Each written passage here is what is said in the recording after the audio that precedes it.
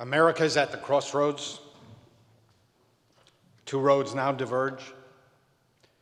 We cannot travel both. Knowing how way leads on to way, we shall never return to this place. Somewhere, ages and ages hence, they shall be telling that two roads diverged in America. For the sake of our country, for the sake of the world entire, may they say that we chose the right path, and that made all the difference. Imdu al drachim, said Jeremiah. Stand at the crossroads. Ask which is the good way, and choose that way, and you shall find rest for your souls. This Shabbat and next, I will devote my sermons to the elections. I do not speak as a partisan, although, like you, I have political views.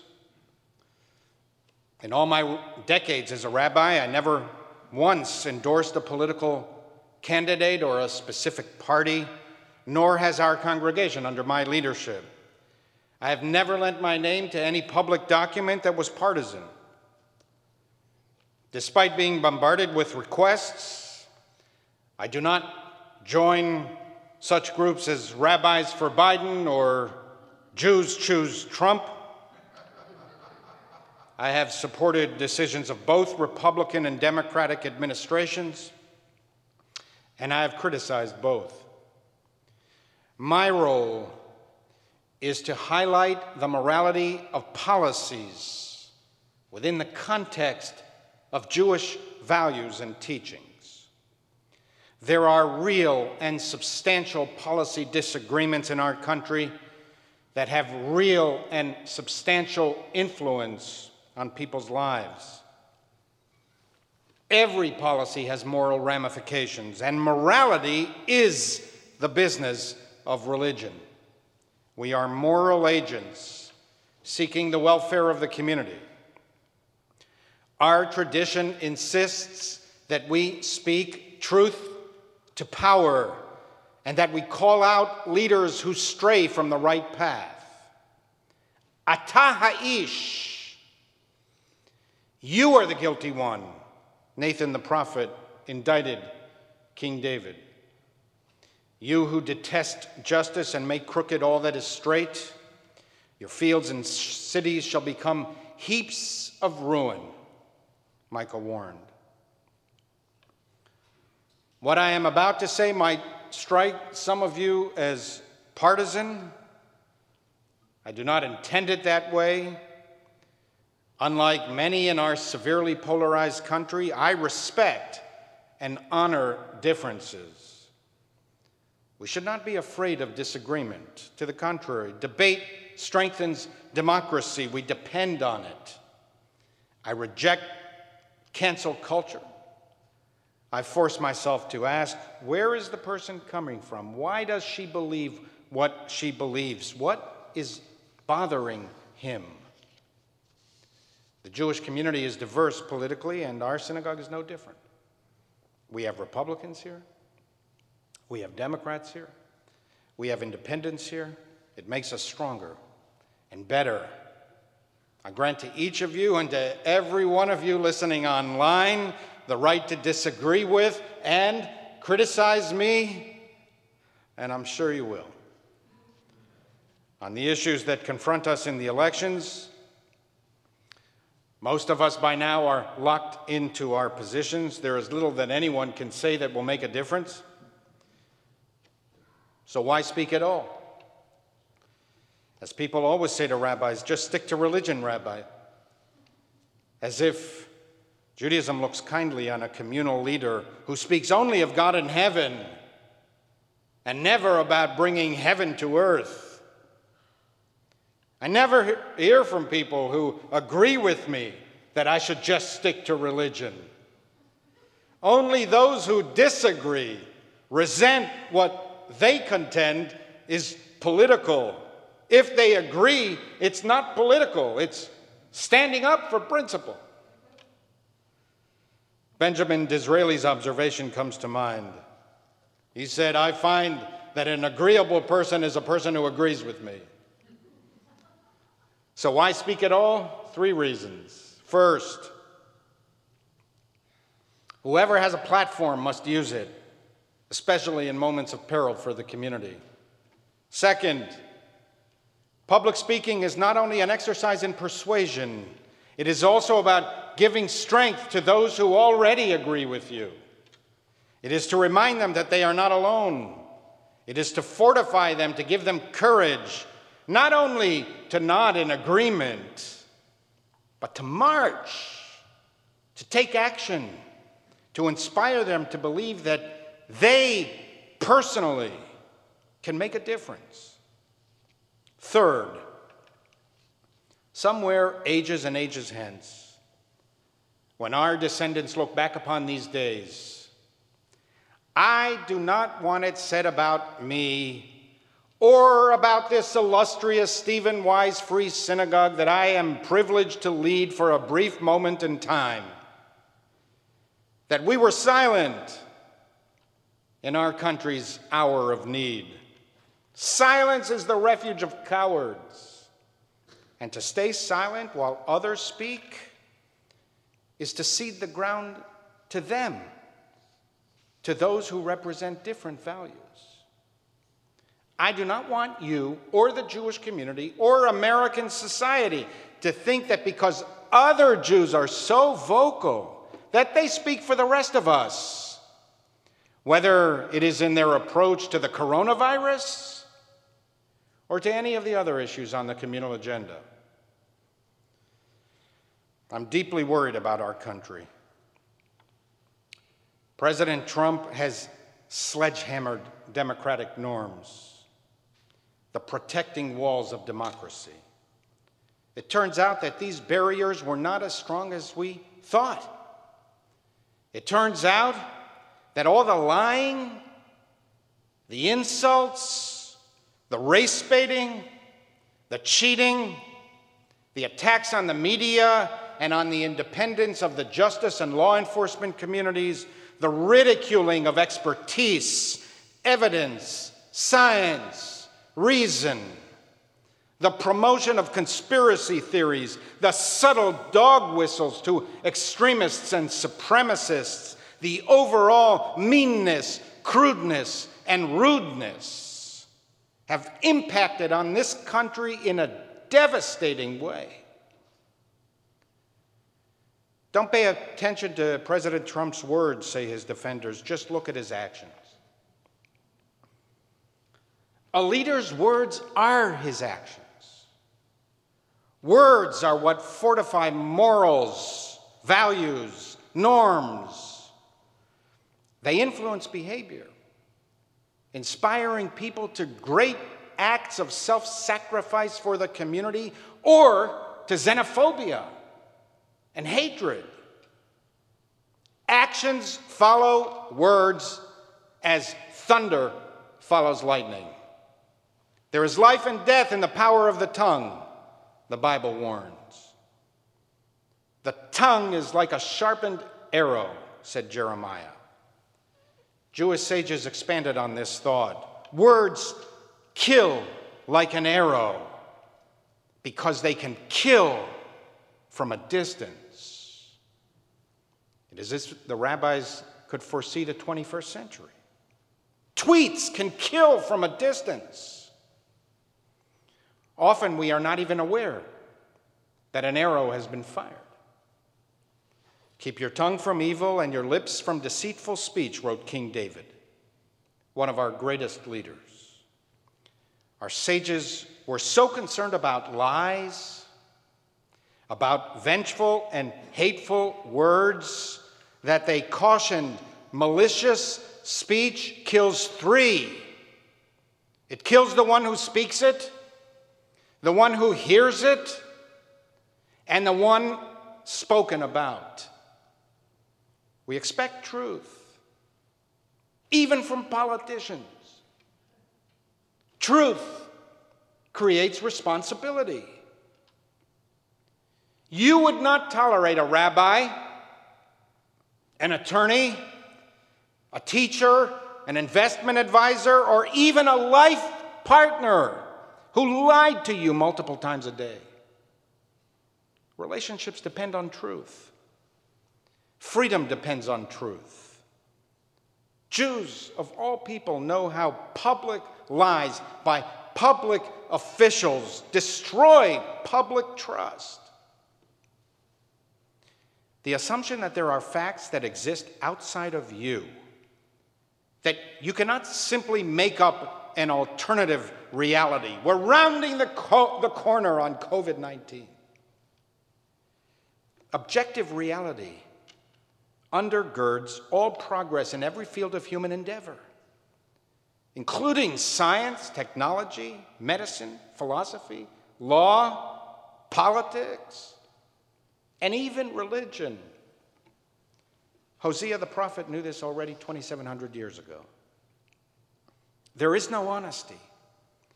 False promises and dishonesty are rife. For that, the earth is withered, and everything that dwells on it languishes. Everything perishes. My people is destroyed. If there is no honesty, if lie follows lie, as Hosea warned, sooner or later, freedom itself will collapse. Wave after wave of dishonesty will crash upon the protecting walls of democracy, eventually wearing them down. In the final analysis, trust is what protects civic morals, democratic values, and the rule of law. Destroy these, and you destroy democracy's ability to protect itself from itself. Objective truth is so fundamental to Judaism that Talmudic rabbis describe truth as God's seal. The world stands on three pillars: on justice, on truth, and on peace, said Rabbi Shimon ben Gamliel. Remove the pillar of truth, and the world cannot stand. Justice and peace depend on truth. It mattered less to Jewish tradition whether a leader was eloquent. It was about character and values. Moses couldn't even speak clearly. Moses was a stutterer. I am not a man of words. I am slow of speech, he protested when God ordered him to go back to Egypt and to free the slaves. God sent him anyway, because this man who stuttered had no choice but to learn how to listen better. His very speech impediment encouraged him to empathize with other vulnerable people. In Jewish tradition, it was about character and values. The greatest leaders were modest. I am a child, said Jeremiah. Don't send me. They will not believe me, said Moses. The greatest leaders never said, I know everything. I know more than the doctors. I know more than the generals. I'm a stable genius. The greatest leaders were the ones who shared responsibility and who relied on others to do what they could not do. Character is the first and most critical ingredient of enlightened leadership. The best of us are not necessarily smarter or more talented. The best of us have a better character. The best are grounded in moral integrity. Their principles give them strength. Intelligence, knowledge, and even experience take you only so far. The reason we never seem to learn from history, the reason we seem to make the same mistakes over and over again, is that these are not actually the same mistakes. They are different mistakes. History never repeats itself fully. There are too many variables. Every situation is different. No one can predict the tests that await a nation or its leaders. There is no formula, no equation that can be uploaded for every circumstance. Just read history and you'll know what to do. And therefore, the indispensable criterion for leadership is moral awareness. Is this person grounded in good values? Does she have the moral fortitude to withstand the inevitable tests to these values? I am uneasy, anxious, and deeply worried about the coming weeks because the American experiment rests on two central propositions that are under withering assault: the right to vote and the peaceful transfer of power. These are our most sacred tenets, the holy of holies of our secular form of government. Americans have fought, sacrificed, and died defending these principles. Even in the darkest days of the Civil War, when the future of the Republic was weighed in the balance, the peaceful transfer of power was sacrosanct. We never had a president or a presidential candidate who was unwilling to commit to election results. President Trump has made it abundantly clear, "I will have to see," he said, when asked to commit to honoring the count. The only way we're going to lose this election is if it's rigged. His daily drumbeat warning of electoral fraud is designed to justify his after-the-fact contention of a rigged election. Vice President Pence also refused to honor the results in advance.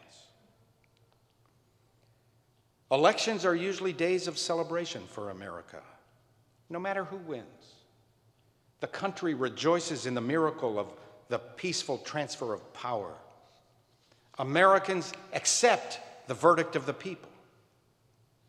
But this year, there is a real threat, even an expectation in the law enforcement community, that the streets will explode in rage and violence. I spoke with people today who told me they're leaving town next week. No matter who wins, the other side will consider the results illegitimate.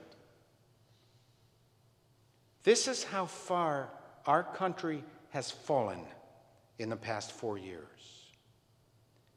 This is how countries decline. Gradual, hard-to-notice changes over decades hit a tipping point, and then the crash. We should never take anything for granted, including liberty, especially liberty. See how one person in one position of leadership can so influence tens of millions of others, including those who should and do know better. To our fellow Jews who disagree with me, and I say this with love and respect, to our ultra-Orthodox brothers and sisters, do not politicize mask wearing. Wear the freaking masks. And socially distance. Do not be taken in by those who tell you that masks are some kind of plot to destroy religious freedom. Judaism is not anti-science. Some of our greatest scholars were scientists and medical doctors.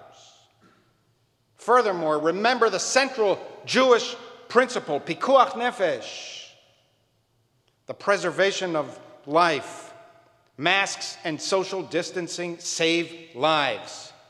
And saving life takes precedence over practically every other Jewish obligation. Whoever saves one life saves the world entire, our sages teach. Avoid baseless claims of prejudice. You can say many things about the mayor and the governor. Neither are anti-Jewish. To falsely accuse others of anti-Semitism sets back the fight against real anti-Semitism. And to all of our fellow Jews who disagree with my perspectives, keep your mind open about Israel. Don't assume that anyone who disagrees with you does not care about or support the Jewish state. I understand and respect your views. I receive many of your publications and I read them thoroughly. I often agree with you. But it is rather bold to assume that the reason that 7 out of 10 Americans disagree with you is because they are not supportive of Israel. There could be no other reason. Keep your mind open as to what is good for Israel, and give others the benefit of the doubt as they give the benefit of the doubt to you. In a now famous meeting between Israeli Prime Minister David Ben-Gurion and President Kennedy, Kennedy asked Ben-Gurion how America could help Israel. Ben-Gurion responded, "You can best help Israel by being a great president of the United States." Ben-Gurion and all Israeli prime ministers understood that Israel's greatest need is for America to stay strong, unified, respected around the world, and influential. A leader who can turn on a dime against his closest and most loyal advisors, supporters, partners, and friends can turn on a dime against a country as well. Leadership is about character and values. We stand today at the crossroads of history. The choices we make now will determine our direction for years to come. Knowing how way leads on to way, we shall not return to this place. We shall have future choices, but not these choices. Each must search their souls. Man must light for man the fires no other can, and find in his own eye where the strange crossroads lie. May we be guided by wisdom and understanding. The Bible teaches it is wisdom calling, understanding raising her voice. She takes her stand at the topmost heights, by the wayside, at the crossroads. On this last Shabbat before our fateful choice, we pray for the peace of our nation. Since the days of the Babylonian exile, when Jeremiah urged Jewish refugees to pray for the welfare of their new country, Jews have recited a variation of this ancient prayer. Anoten shua lamlachim umemshala lanesichim. May the one who granted authority to rulers bless and protect, help, and exalt all who hold positions of leadership and responsibility in our national life. Let your blessing rest upon them and make them responsive to your will, so that our nation may be to the world an example of justice and compassion. Deepen our love for our country and our desire to serve it. Strengthen our power of self-sacrifice for our nation's welfare. Teach us to uphold its good name by our own right conduct. Cause us to see clearly that the well-being of our nation is in the hands of all of its citizens. Imbue us with zeal for the cause of liberty, and may peace and goodwill obtain among all the inhabitants of our land. Amen.